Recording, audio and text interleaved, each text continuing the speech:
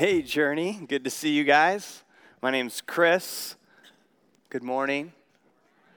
Glad you're here. We're in the second week of a series that we're calling Beauty Will Save the World, where as we prepare for Easter Sunday and the resurrection, we're walking this path that takes us through the life, death, and resurrection of Jesus. So that's the little trail we're on right now. Last week we talked a little bit about this idea of Lent being the season of preparation, leading us into Easter and the resurrection of new life. And so some of us are giving up things over Lent. I'm giving up control, and that's going so-so.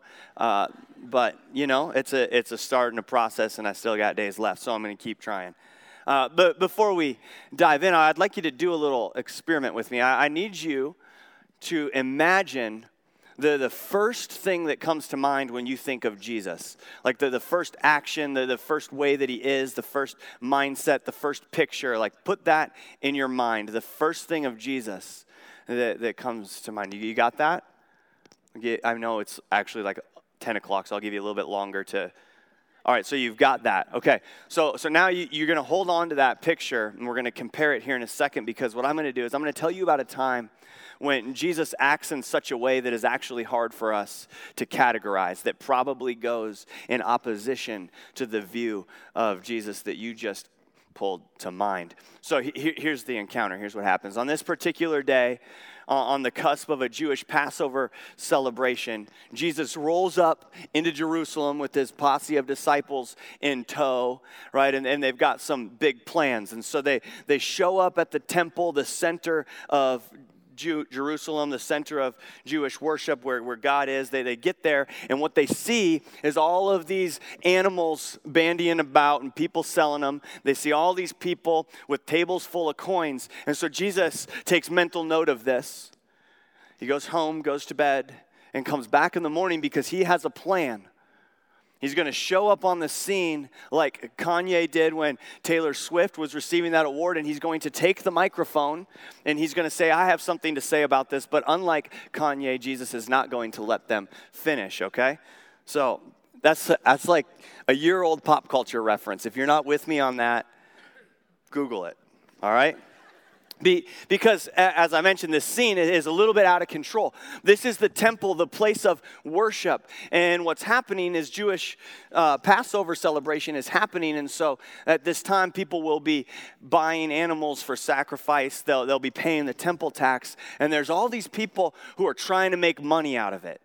Right? They're raising the price of a cow or whatever it might be, right? Like this dove is more expensive than a typical Jewish person would pay for a dove, that sort of thing. And so Jesus, he's sitting there realizing all of these people are like just money grubbers, right? They're in it for a little extra dough, and he has this thought bubble, right? And he's like, no way I'm going to let all of these people turn my temple into a Walmart supercenter, right? That's not going to happen. So what he does is he harnesses his inner Indiana Jones, and he starts to fashion a whip.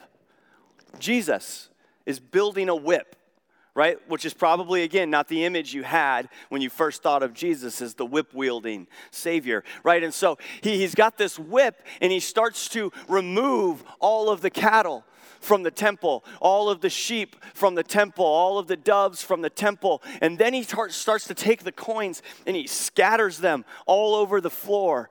Or like, you got to imagine the scene, because there's a lot of people there because they're all coming together for Passover celebration. And so he's whoosh, whoosh, and then the animals go, right? And then jingled coins everywhere. And then he starts to turn over the tables. He starts to flip the tables. So livestock everywhere, scatters coins all over the floor, and then Jesus acts like a DJ, you know, turns tables. Come on, let's go, right? Anyway, the point is, right, it's a pretty hectic scene, right? It's a hectic scene in the temple. And so we take that initial image we had of Jesus, the first thing that comes to mind, and my guess is it's hard for us to compare it to the whip-wielding, temple-clearing, table-turning Jesus. Like how do those two images of Jesus mesh? How do they come together? What do we do with this righteously agitated but unabashedly human image of Jesus when he comes into the temple and wants to make these changes. And what do Jesus' actions in the temple speak to us today? Is there something that's trying to communicate even now? Right, so the question is, of course, what's the connection between this throwdown temple encounter and the way we live our lives today? As we let those questions sink in and reflect on them a little bit, let's pray and then we'll dive in. God, we thank you so much for this morning. We thank you for the opportunity for all of us to gather in this place together. I thank you that you would allow each one of us to be here. I pray, as we often pray, God, that as we come in here in all different stages of life, all kinds of different things going on, that you would allow us to just set those aside for a moment so that we would hear from you clearly. Perhaps you want to speak into those things, God, and I pray that we would let you do that this morning. I pray that you would soften our hearts, that you would open up our eyes to see you in fresh new ways, God. And again, as I often pray, I ask that you would give me your words this morning, that I wouldn't get in the way of what you want to do, but that we would instead make much of you and glorify you in the process. We love you so much, and we do this all for you, and it's in your name we pray. Amen. Okay, so we're going to be in John 2, verse 13. That's where we're starting. So if you want to turn there, you can. If you want to follow along on the notes page, you can. And here's what you need to know, though, before we jump into that. Right? We're reading the account in John 2 of Jesus clearing out the temple like I talked about. But right before Jesus clears out the temple in John 2, Jesus is actually in this place called Cana, and he's at a wedding. Right, and at this wedding, they run out of wine, so he takes this water and he turns it into, more wine, right? That's how Jesus rolls his first miracle.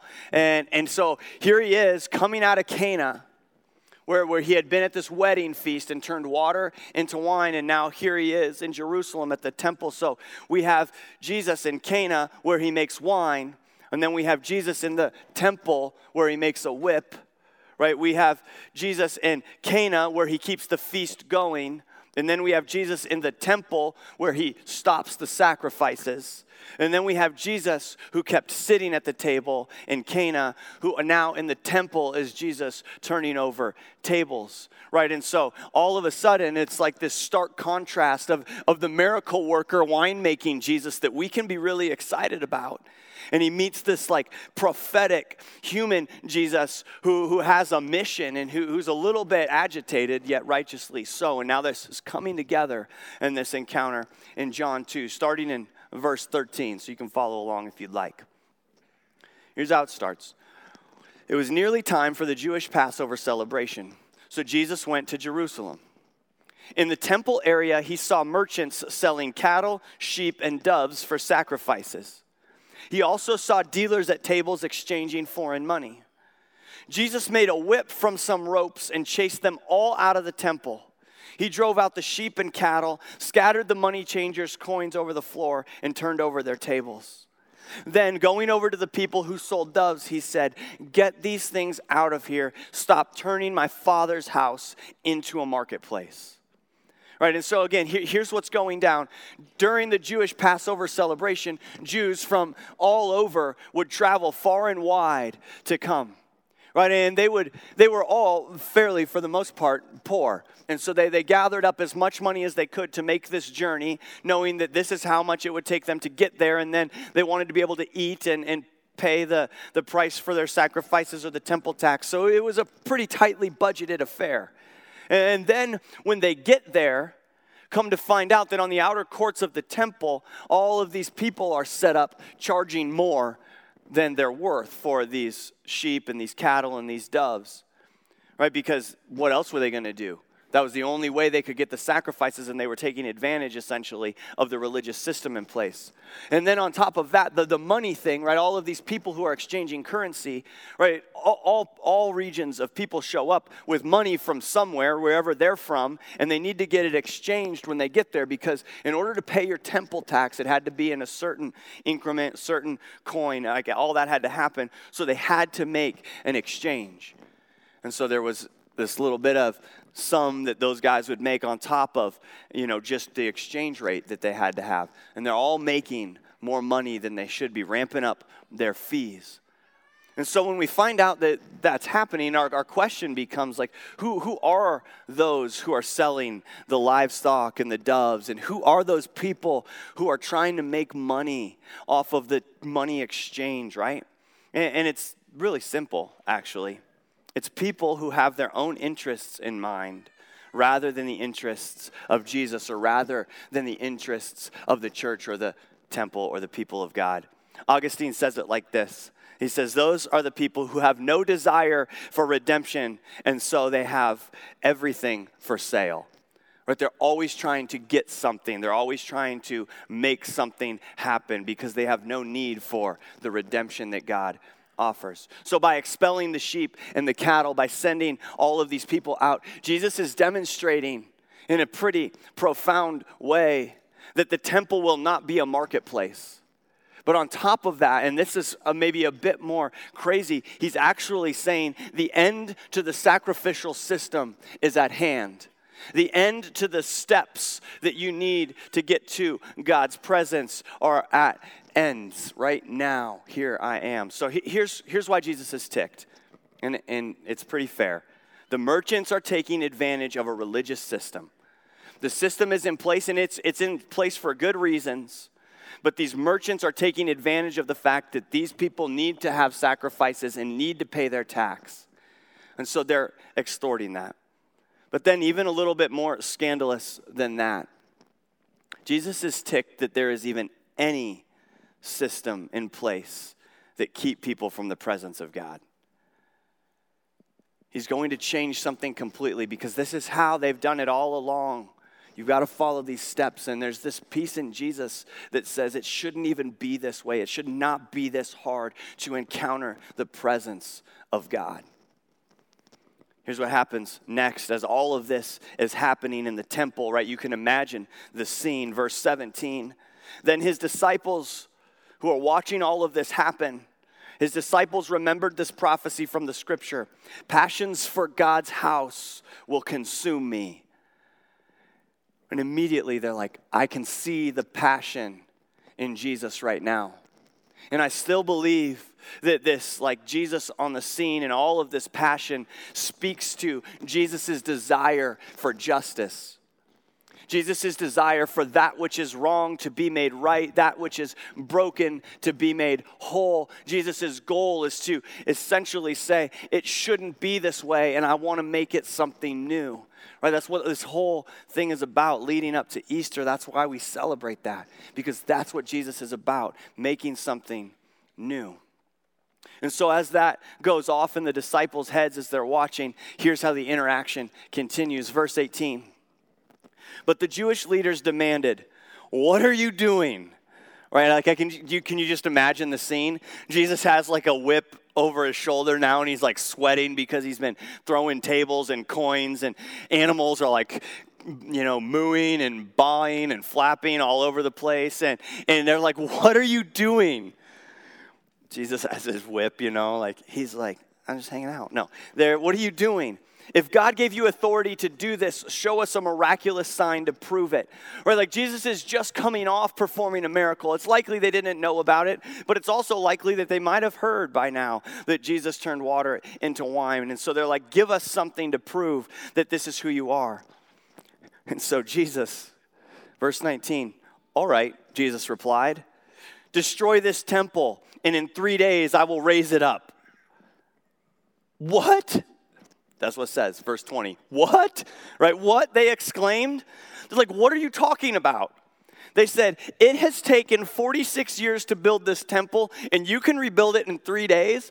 Which, side note, this is hilarious, right? Because we know Jesus to probably have been a carpenter.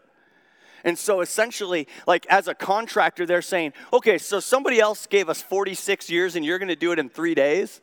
Or like everybody would sign up that contractor to build their home or their temple or whatever it is, right? They're like, no way you can transfer 46 years to 3 days. Like we have an idea of what that means, those of us who have maybe spent even 1 day in a church. We have an idea of what Jesus means when he says in 3 days, I'll raise it up again, I'll rebuild it. But they would have had no idea what that would mean.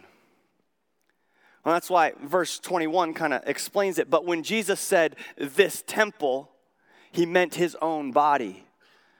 Right? Jesus is changing what's being talked about. When Jesus speaks of the temple of his body being destroyed, he's saying this is the sign of the authority that God has given me.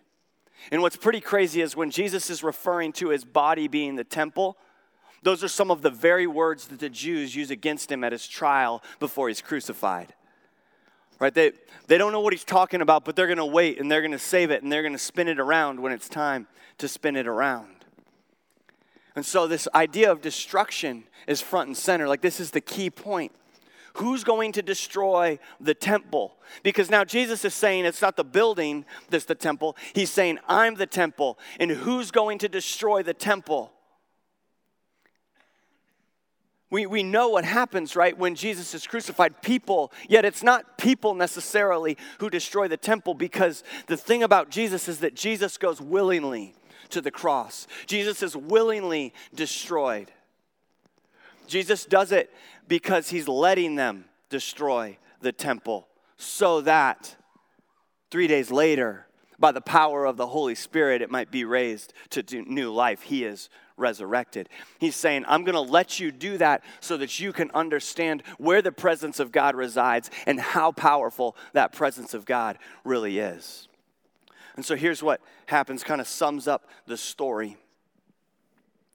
22. After he was raised from the dead, his disciples remembered he had said this, and they believed both the scriptures and what Jesus had said. Right, even for his disciples, even for his followers, all up until the point in which he was resurrected, they had no idea what he was talking about. Why did he clear out the temple? What is he talking about with his body? They don't get it. Right, but as such is the way with Jesus all of the time. Jesus goes first. He says, I'm going to show you what I mean. I'm going to show you the way. I'm going to show you how to get where you need to be. And he's saying the same power that raised me from the dead now becomes the same power that lives in you. Right, early or later in John, Jesus actually says that. He says, I'm going to have to leave you guys. Like he's talking to his followers. I'm going to have to leave, and I'm going to leave you with a gift. And gifts are always good things, right? Like, I'm going to leave you with this gift, and the gift is my spirit, and that's going to be what you need. And so he's transferring again from the temple of a building, from the temple that is his body to the temple that is us. And God's presence moves through all of them. And so just like the disciples who wrestled with this picture of Jesus clearing out the temple and not knowing what it means that the temple would be destroyed and raised in 3 days, the question is for us as well, do we understand and believe? Is that something that we want to be a part of? And I think in order to answer that, we have to then, decide, what does that say to us? What does that mean for us? Because here's the thing about Jesus in the temple. The story's crazy, right? It's such a fun thing to imagine Jesus doing. And like just watching it would be crazy. But it's not how we usually think of Jesus.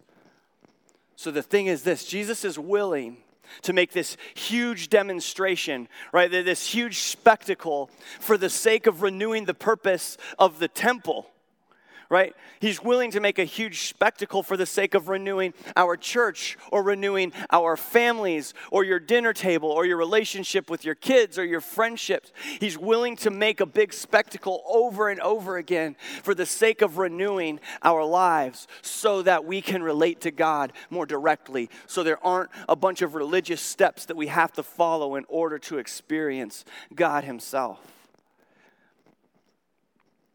And anything that we do then that makes it harder for people to experience grace or forgiveness or hope, those are the things that will have to be turned over by Jesus.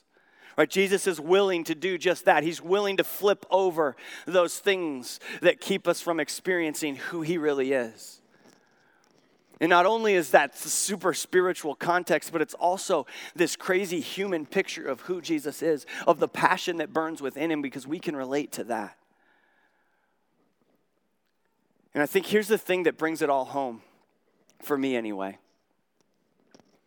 Right? It all starts with a building, the temple, where the presence of God resides, where you had to follow some steps, and that's where you would experience God to the fullest. And Jesus says, no. It's not like that. And so he shows up on the scene, and he says, my body is actually the temple. That's where the presence of God resides. In me, I am the temple. And Jesus, again, who shows us the way, right? He goes to the cross and he's crucified and he's raised from the dead by the power of the Spirit. And then he says, here, I give you my Spirit because now you, my followers, you're the temple. And you don't have to go anywhere or do anything to experience the presence of God because the presence of God resides within you. You are now the temple. Our bodies are the temple. Those of us who belong to Jesus, we are the temple. And within us dwells the Holy Spirit, God's presence, God with us. And so then, if we are the temple, the question goes one step further, right? Are there tables in our lives that need to be turned over in our own temple that are keeping us from experiencing the true presence of God? What are the tables that are getting in the way of us and following Jesus with all of our heart, soul, mind, and strength? What are those things? Will we let Jesus turn those tables over? The way I think of it is that Jesus is always asking us this question. Like this is what he was all about.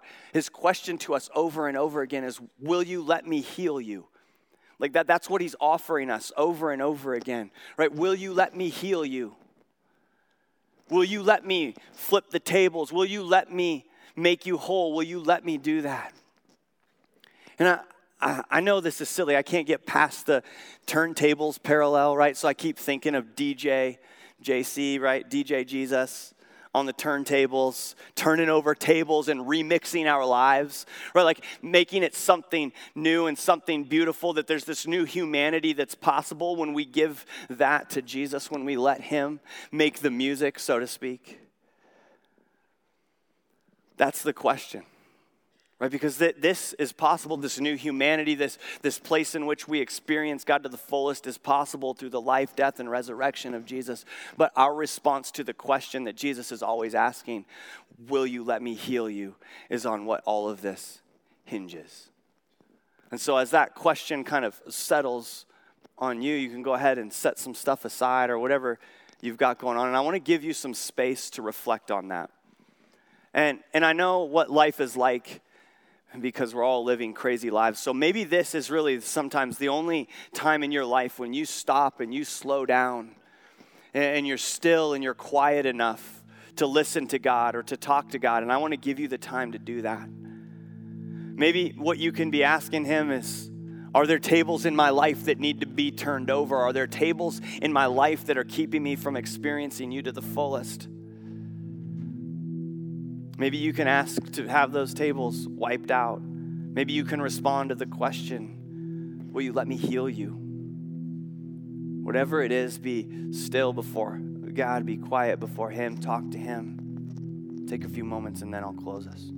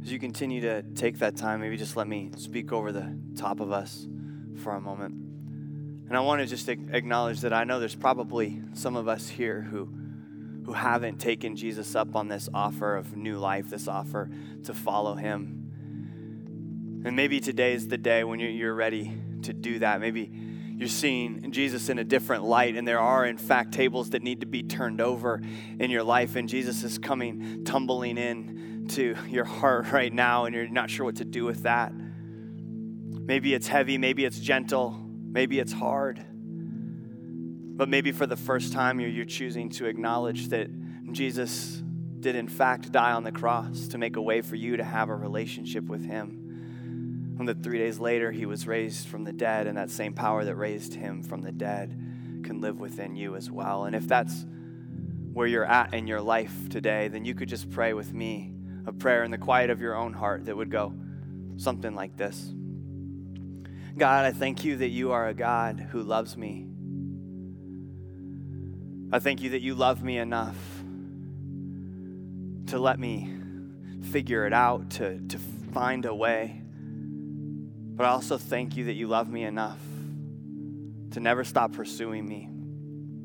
And today, God, as you're turning over the tables of my life, I ask you to forgive me for all the times I've tried to do it on my own, for all the times I've wandered away, for all of my sin. Would you forgive me and make me new today? Would you make me whole today by the power of your Son, Jesus?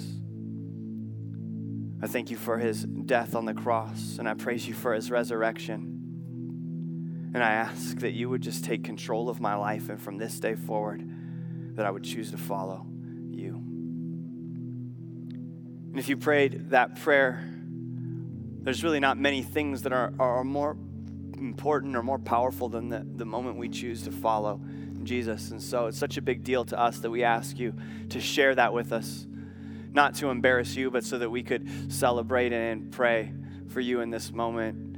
And so if that was you, would you just be so bold as to slip your hand up and make eye contact with me? And that'd be you saying, yeah, today I see you. I'm choosing to follow Jesus. Yeah, I see you over there too. Yeah. I see you.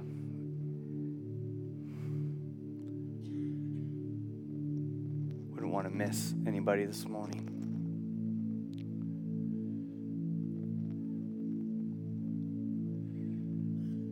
God, we praise you for those who've chosen to follow you today. You are a merciful, loving God, and we praise you so much. We thank you for them. God, we thank you that you're a God, again, as we've prayed and talked about over again, who loves us as we are. But we also thank you that you're a God who will intervene into our lives and turn over tables because you love us so much that you don't want us to stay this way. That just as Josh read to us, you're a God who longs to change and transform and make us more like you. And so, God, sometimes those are small steps, I know. But would you give us the courage for those little acts of obedience along the way? And God, we love you so much. We love that you sent your Son to show us what it looks like to live a life committed to you. May we love as big as Jesus loves. And would it all be so that you would be made known? We love you, and we pray all of these things in your name.